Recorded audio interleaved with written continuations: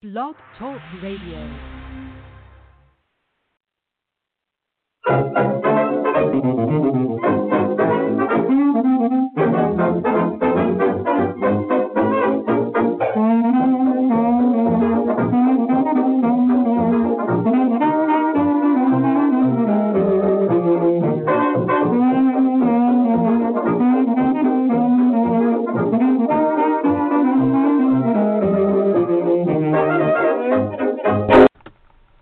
Chatting with Sherri is presented by the writers and illustrators of the future. They've been providing a means for new and budding writers to have a chance for the creative efforts to be seen and acknowledged. Welcome to Chatting with Sherri. Today we're going to welcome back Murray and Dan Rabarts. We're going to talk about all the different books that they have coming out, the awards they're nominated for, the awards they won, a bunch of other stuff too. It's going to be a fun chat. Here's Lee and Dan. Hi, Dan and Lee. Welcome to the show. Hey, Sherri. Hey, Sherri. How are you? I'm fine. How are you guys? Very good, thank you. Yeah, we're good. Lovely, We're good. Lovely day here.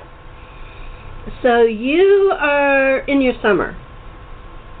Yep, well, it's absolutely fabulous sunny day today. We've been out sitting on my patio in the sun for the last couple of hours this morning drinking coffee, and it's nice to be in the same town for a change. We just had a book launch last night, so we're in the same place, which is really nice to actually have a conversation together.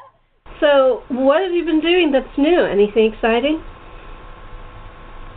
Oh, we've had a pretty momentous year, but we're really excited to have just released the last book in our Path of Ra series, which we've talked about in the past. So that's a supernatural crime-noir series that Dan and I have been writing 5 years now. So we've got the last one out and really excited. We're really proud of this book and brought all the threads together, and we've just really enjoyed writing this brother-sister duo, which is kind of the relationship that we have anyway. So it's been a really fun ride, and been really lucky with Raw Dogs Screaming Press, who've supported us and put the book out despite the pandemic. I mean, I think like the last time I spoke to you, Sherri, was in January, and the two of us were talking about all the fantastic things we were planning, and you were going to go to the big convention, and look, the whole year's it's just been the strangest thing. So we're really pleased to have been able to put this book out and have our publishers support us despite the pandemic, you know, when so many small presses have had to put projects aside. So. I know. Yeah, I had an unusually busy year, shot to heck. Yeah. Nothing. Yeah, I think it's been, everybody's been in that position, and Dan in his other job works in sort of security and health and safety, and so he's had extra work to do, and you know, so it's been a funny kind of year. It has. Dan must have been going crazy then. I've just had all the work I've had to do in my day job. Even when we went through the lockdown, everything suddenly just got twice as busy for us, because we're looking after security systems and essential services and health and safety and a whole lot of other stuff, and doing it all from home. So while we had lots of people around the country sort of staying home and twiddling their thumbs, I was sort of twice as busy as I've ever been. So that certainly put some additional pressures on.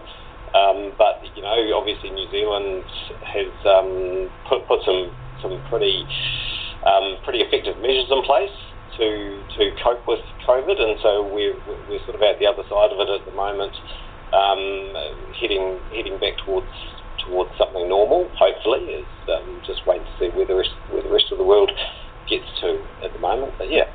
Yeah, and I mean, we had a book launch last night, Sherri, with 50 people, you know, and we all had to sign in because of COVID, and we're not wearing masks here because we don't have any community spread at the moment. So we're really very lucky, and I think there's been a real, you know, interest in the arts here, and the new, you know, since we've come out of lockdown, there's been a real sort of renaissance, if you like, in sort of literary and arts activities, because people were locked down at home and they were watching TV and consuming movies and books and games, and so now when they've come out of lockdown, they're sort of going out to see those things with friends and family, and so there's been a little bit of a renaissance, and to have, to be able to have a book launch in this year, in this time.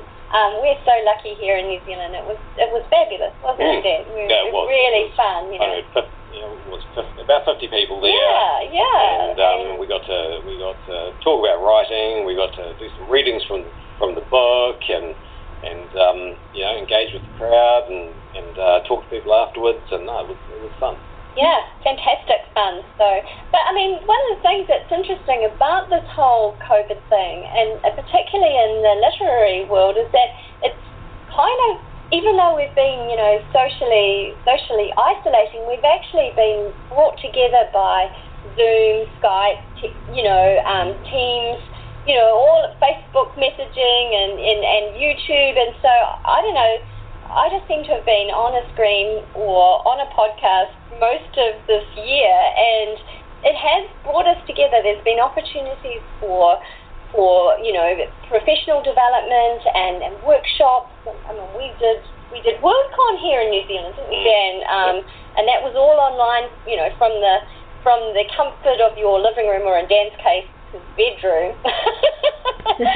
It's been a strange intimacy, if you like, because you're actually looking in people's, back rooms or their kitchen, and the kids are running around in the background, and I don't know, it's been even more intimate and personal, even though we've been separate. It's been a very strange thing. Yeah, one of the things for me that came out of WorldCon was just connecting with a new reader who then went back to her writers group, who are a Seattle writers group, and because they can't get together at the moment, they've been having all their meetings via Zoom meetings. So I've been invited along to that, and so I've been going to that for the last 3 or 4 months.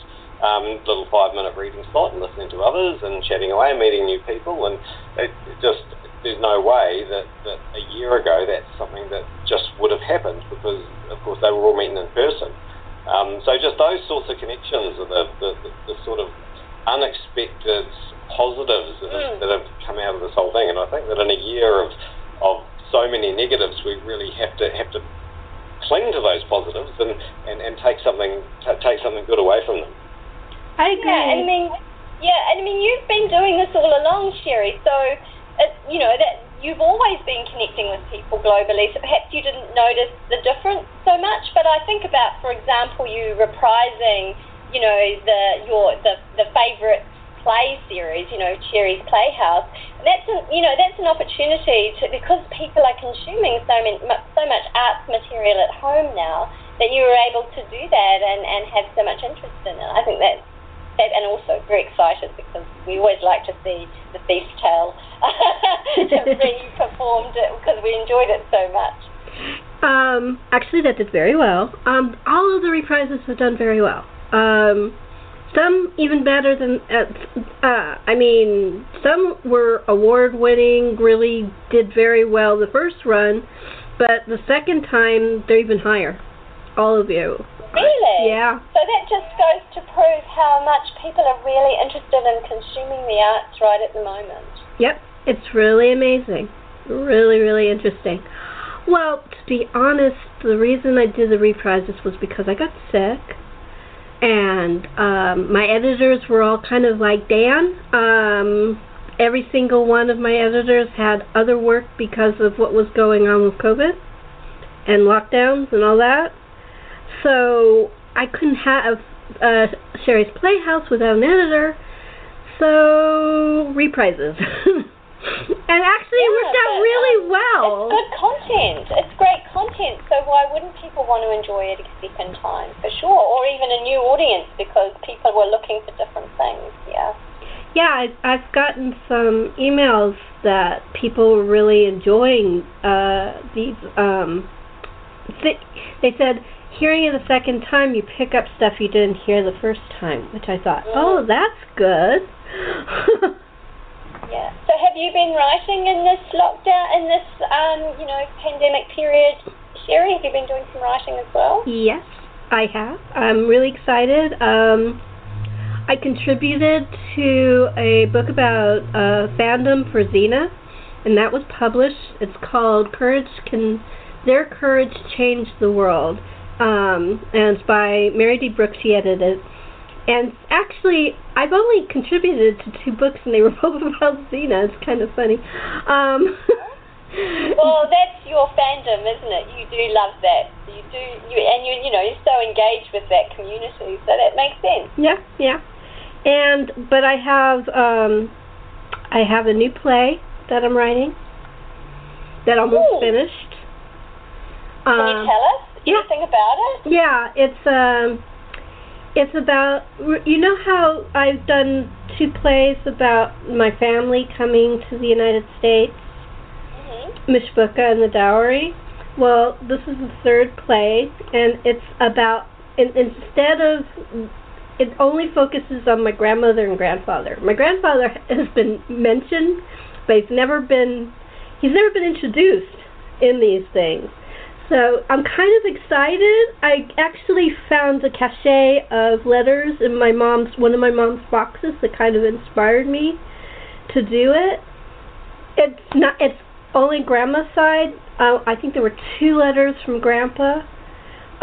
So I kind of used all of their stories that they told my brother and me, and added to it from those stories. But it takes place right after they met, just before World War I, before Grandpa went into the service, into the Army. And it's letters. It's sort of like love letters, but ancient, and it's between real people. And it's about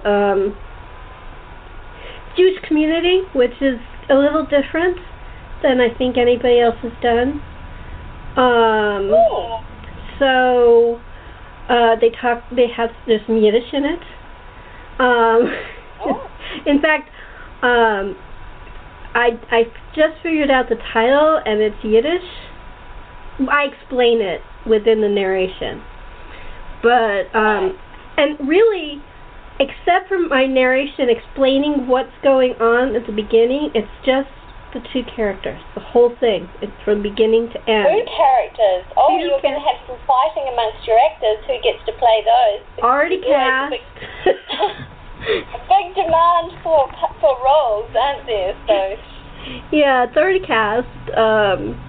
So I'm going to have that play probably beginning of next year. We'll start rehearsals.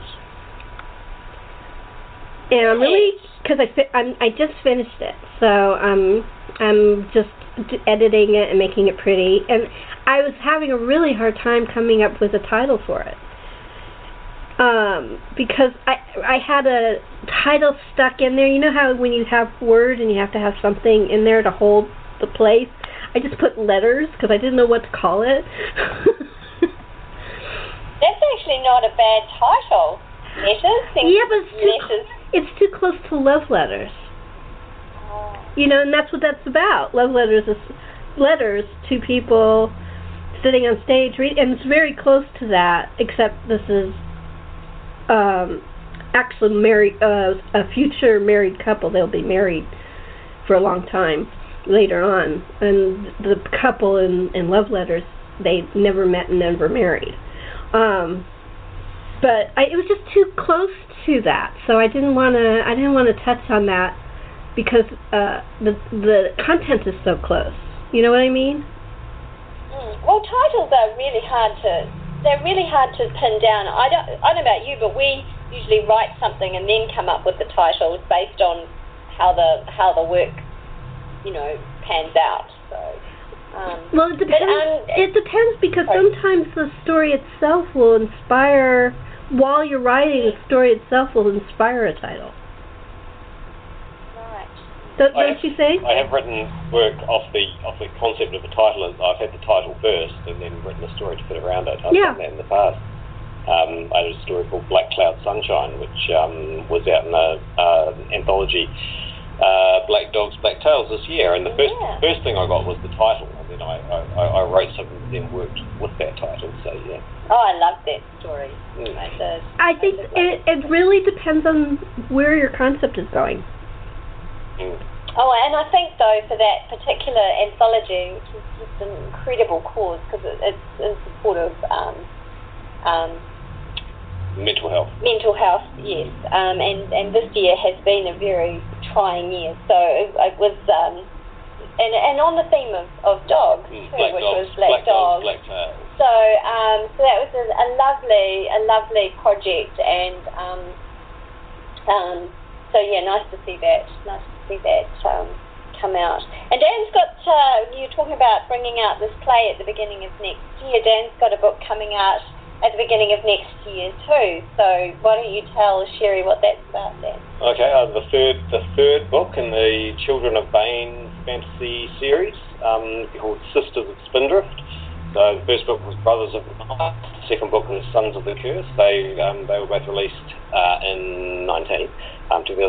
So the third book comes out early next year, in January, around about the 25th or the 29th. Or, 20th? The 20th. Somewhere in there. I think it's the 20th because my wedding anniversary kind of Right. rings. That's why I remember. So.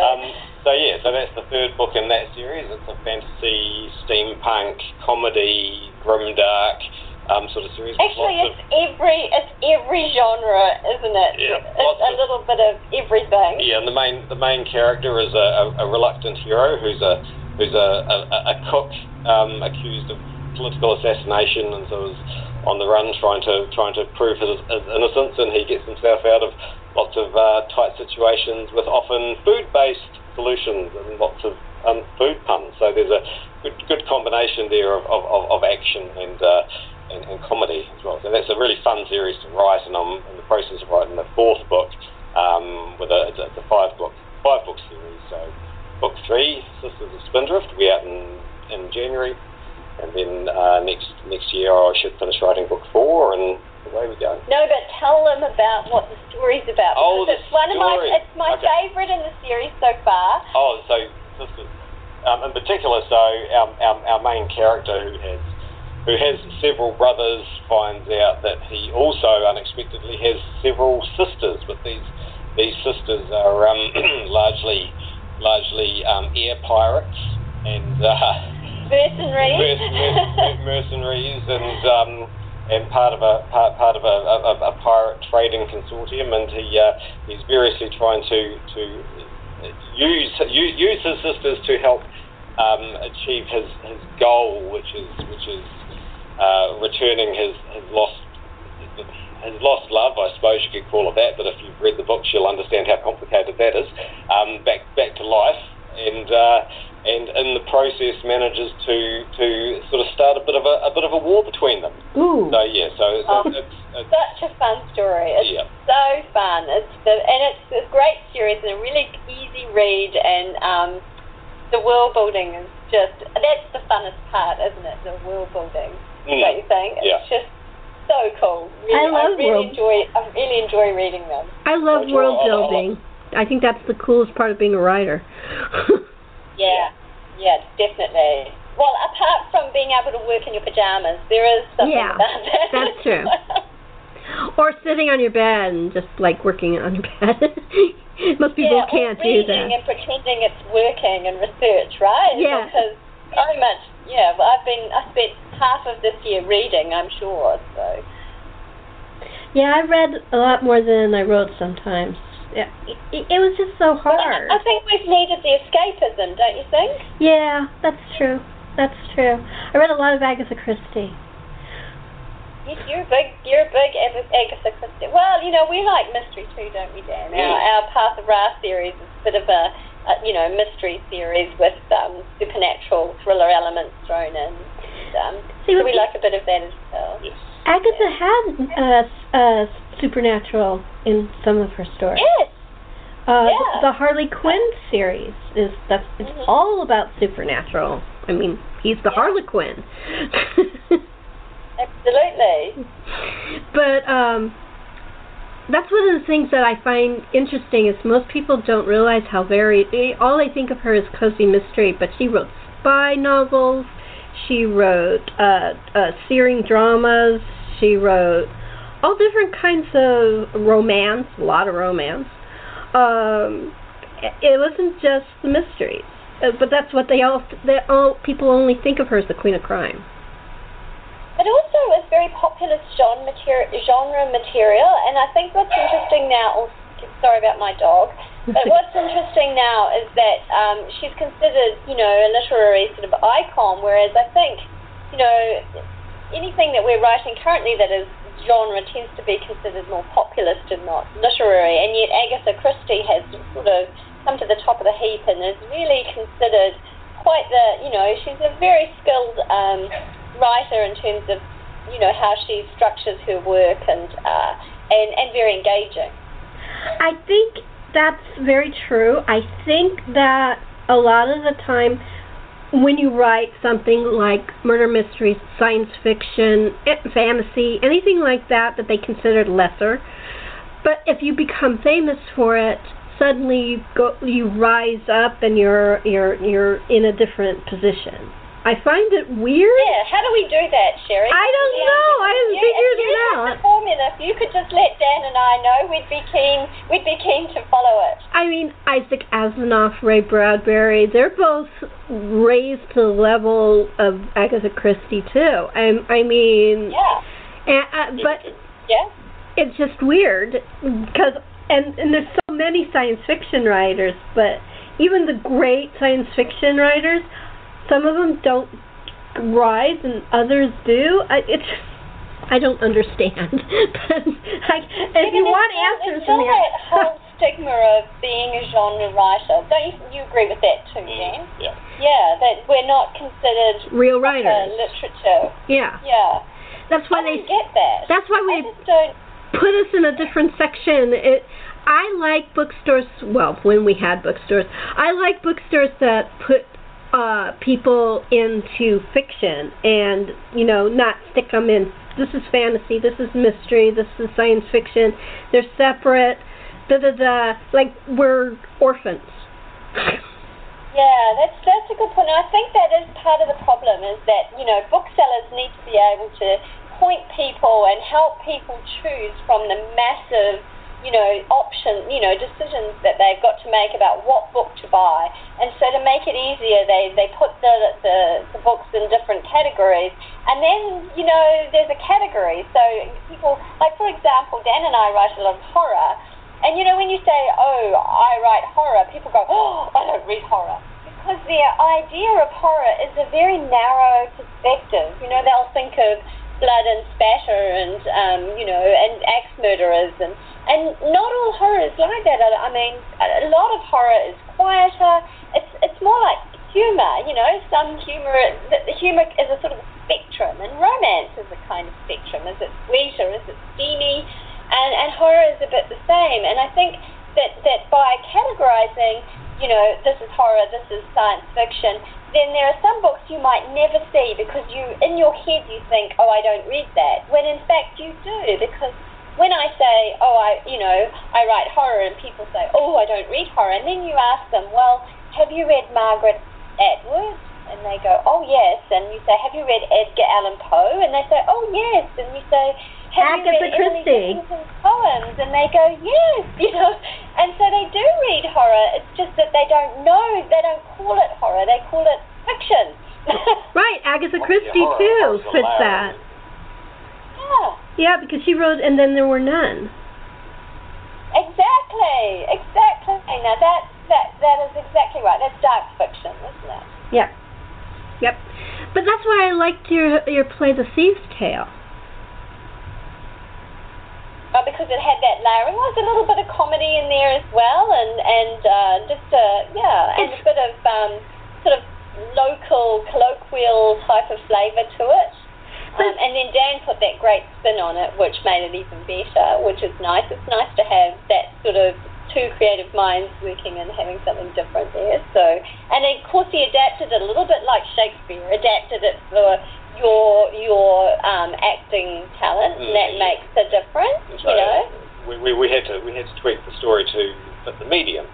So when you don't have words, words or a narrator to play with, and you have to work with all voice dialogue, then the story naturally is going to adapt to fit that. So yeah, there was an interesting conversion, getting that into the audio world. And because I do a lot of internal thought in my stories, and you do too, Dan, and so it's quite a different medium. Although Dan's very familiar with it, he did his early training in drama, and so that's something he's very familiar with. So, when it came to do the Thief Tale, and he was an obvious choice. He knows my writing well. He knows, we know each other's thinking a little bit, but we know our process because we've worked together so often.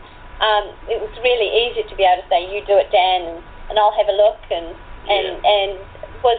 I was confident he was going to do a good job with it, and I think he has, and the actors brought something different again. Because we'd already taken that story and written it as a screenplay as well. So there'd been another little project going on in the background where we'd taken that story and developed it for screen as a sampler, if you like. So we'd already made that progression. So it was just a bit of let's take another spin and look at putting this together in another way. So we were already sort of halfway there towards the audio as it was. So that was good. Well, you got 6 new fans too. All the actors started following you and wanting to know and wanting to get the book of it and all that. So I know that because where do I find it? I go, well, look under their websites. Oh, okay. Actually, I think if you join my website, then they'll automatically get a free copy of it, because I think I've put it in the free book that people get when they sign up to my website. Oh, cool. So. But I like gentle kind of horror like that. I don't like, you're right, I don't like the modern cut up and scream and just nasty kind of stuff. That one you could deal with because it wasn't, I don't want to give anything away. It wasn't nasty. I don't know how else to say it. It's your story. What do you think, guys? Do you understand what I'm trying to say? Yeah, so this comes back to what we were just saying before about horror being an overlay, or horror being a spectrum. Horror is something that we can apply to a story. So if the story already had that mystery element, if you like, it's all about the artifact. It's about what is this thing inside the egg, and the horror is something that we bring to the table. It's something that turns that story from being just a mystery, just that exploration of what is this object, into something a bit more graphic and a little bit more disturbing. I think that's it. That's a good thing. It was disturbing. It wasn't scary. It was disturbing. Yeah, and how much you want to disturb your reader is all about that scale of how much horror do you apply and how do you do so. How much of it is in the mind? How much of it is splattered on the walls? I think that you have to remember that different things scare different people, and every reader brings their own experience to a story. So if you're a parent, anything that involves children and lost children or hurt children, or that's always terrifying. If you're not a parent, then perhaps it might be something else that frightens you. It might be closets or tunnels, or it really does. We're also unique in what those fears are. I mean, well, of course there are those universal fears. I mean, look at this pandemic. But you have to remember that readers bring their own experience to a story. That's true. That's very true. So, Lee, Dan, are you going to contribute a new play next year? I got ya. We could think about it, but Dan's working on some Scream stuff, and you know, we could talk about it. We haven't ruled anything out, you know, never say never. We'll have a think about it. We definitely have more material now that we could adapt, and we've been there and done that before, so we'll have a think about it, Sherri. Okay. It's the next year, so you have time. Oh, right. Dan's just got 2 books to contracted that he needs to write, and several stories that he's got contracted, as well as a film treatment, and I've got 10 short story commissions on at the moment, and also a poetry collection coming, so there's quite a lot on our plate, so we'll just have to see how next year pans out. It's interesting you mentioned the poetry, because I've been approached to provide a poem as well for a book for next year, and I wrote a lot of poetry when I was much younger, and so I thought, yeah, this will be easy, and I've sat down to start putting a poem together again, and it's surprising how I haven't used those particular writing muscles for such a long time. It's much harder than I was actually expecting it to be, to fall back into that mode of writing a poem. So yeah, that's interesting as a writer. If you move away from a particular form, how hard it can be to sometimes step back to it if you haven't used it for a while. Have you found that, Lee? Because you've been writing more poetry for the last 2 or 3 weird years. because you started as a poet and a short story writer, and you've moved more into novel, and so now your focus has been a little bit more on the novel. And for me, I started with novels, and then I did some short stories, and now I'm doing some poems. So, and I've had a few poems picked up, and I've had some interest in a poetry collection of mine. So, so I'm pretty excited about that, just to be, well, I think you always like to be challenging yourself and extending your skills and, you know, that creative practice, isn't it? It's just always refreshing and revising, and every time you come back to even a short story, if you've been working in poetry, then it informs the new work, doesn't it, in some ways? It's interesting because I write poetry all the time when I'm upset. That's my outlet. When I'm upset, is poetry. You must have written one every day this year. This year I've written a lot of poetry. Yeah, I know. I remember I did. I've written a lot of poetry. It gets me through. It's an outlet. It gets all that anxiety out, and upset and tension and worry, because there's nowhere else to go. Other than my the second Joe Cronus was at the beginning of the pandemic that I wrote it, and one of the actors that's in it said, okay, what dark thing happened to you? Just anxiety about what's happening. It happened to all of us, I think. Yeah.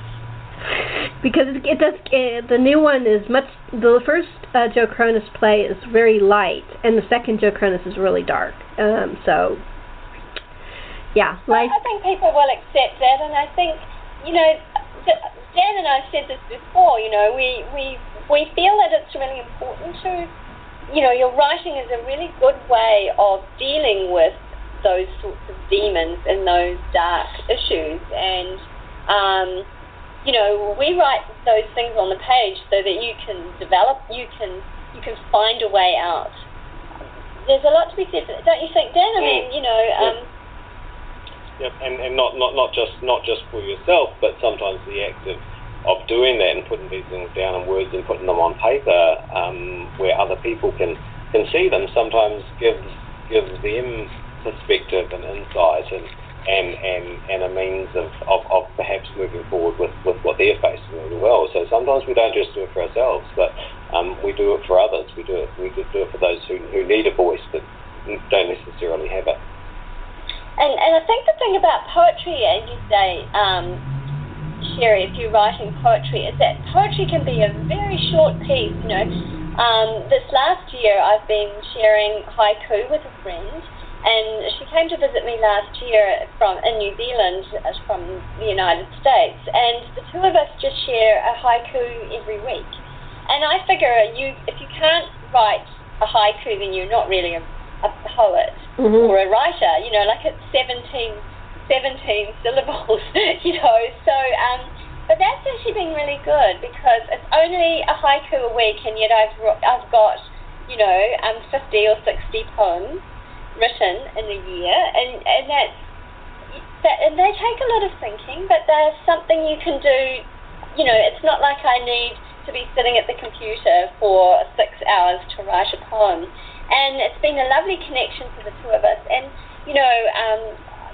I lost my dad during New Zealand's lockdown, and it was all I could do was to write a poem. So I couldn't write anything else. So I couldn't focus on anything else. But those 17 syllables were possible.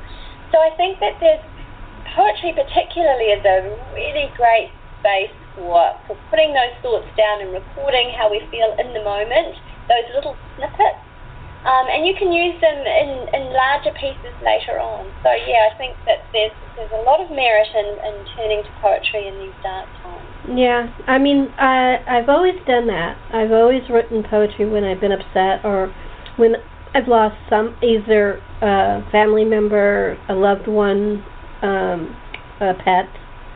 Actually, if you look at my poetry, you think I'm suicidal, because it's almost all dark.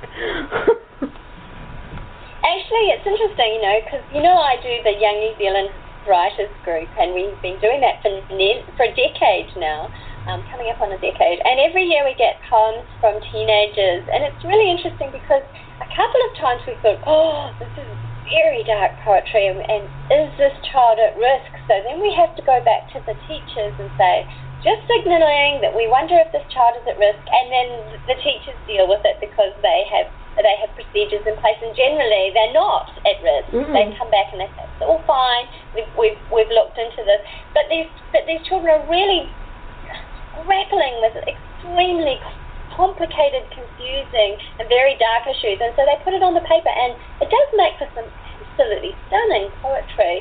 But again, that means of expressing yourself is so important.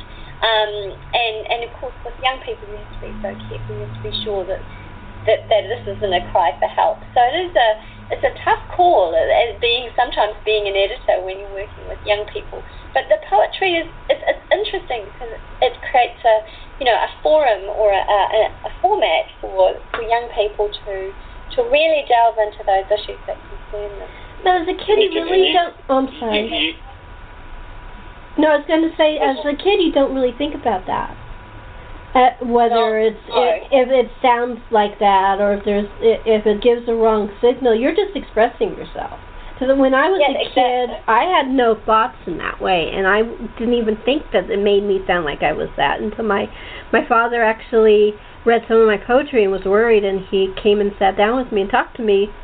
And then I looked at him, and he said, like he was crazy, and he said, okay, all right, I see what it is. As soon as I did that, he knew I was fine. But he knew me really well. So if you know your child really well and you talk to them, you'll know that they're okay. Yeah, it is a very powerful medium. It really is. Dan, you were going to say something? I was just going to say we've had sort of covered a bit of the natural craft or the form of poetry is also it's so spare, it's so sparse.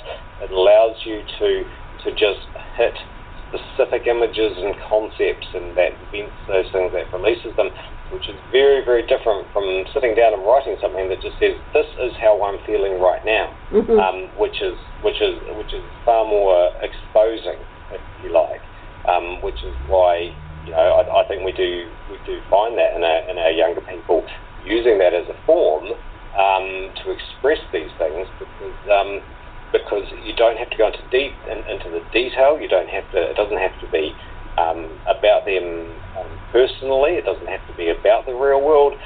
All it has to be is those knife edge slices of this is the core of something I need to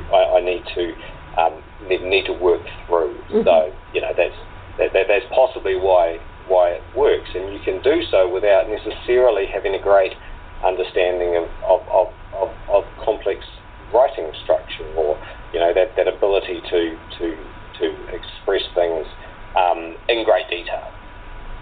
I agree. Okay, we've reached the point where all those contracts and things that you're working on, anything you can talk about that you want people to know? This is a spin-trip on the 20th of January, yeah. This is a spin-trip. Blood of the Sun is currently out.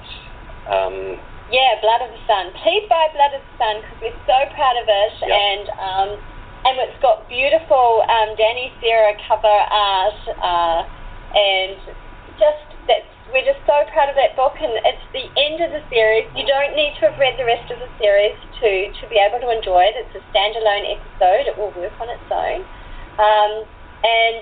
Please support our publisher because they're very brave to put out these works in this time.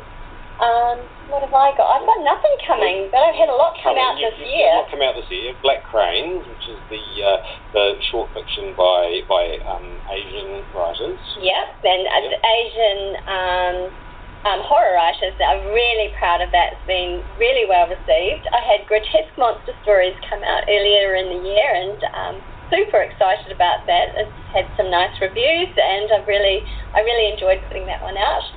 It's my first short story collection, and then I also did Scary Tales with the young New Zealand writers, so I edited that one. I've got, in a week's time I have Midnight Echo coming out, which is the annual magazine of the Australian or Australasian Horror Writers Association, and I was guest editor of that, and that's got I think 15 or 16 incredibly dark pieces, really a broad, eclectic range from some incredible colleagues. Really looking forward to that coming out.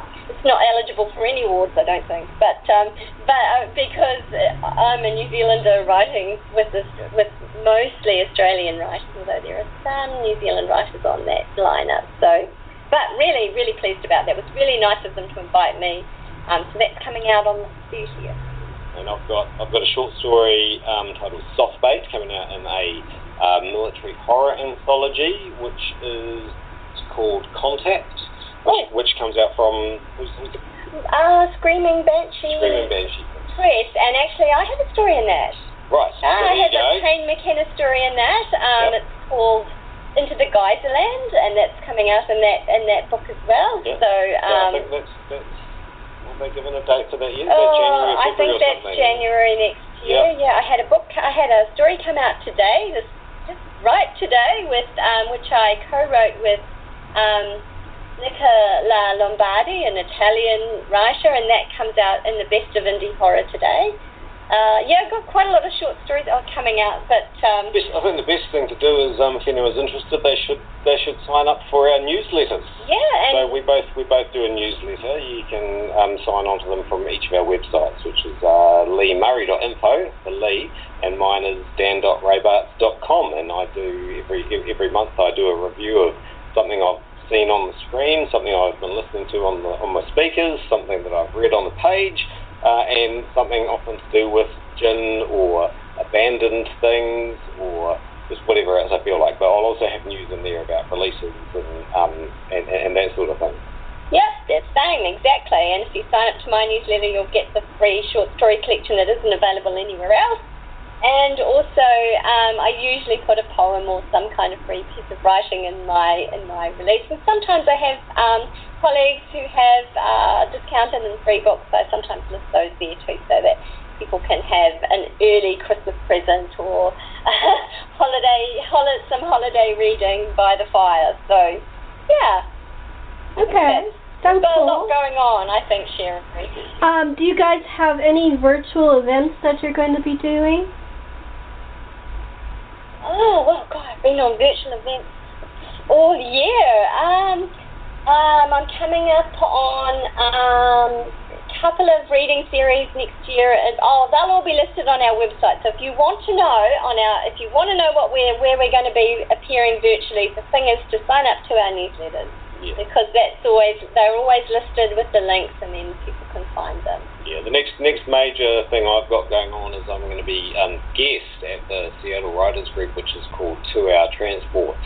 In January, it's around about the about 21st. It's around about the time Sisters of Spindrift releases, actually, so I'm going to be the guest there, and I'll have about a half-hour, 40-minute reading slot. So I'll be reading from Sisters of Spindrift and Blood of the Sun, and answering questions and just all that sort of stuff. So you can find the place to find them is on Facebook if you search for 2 Hour Transport.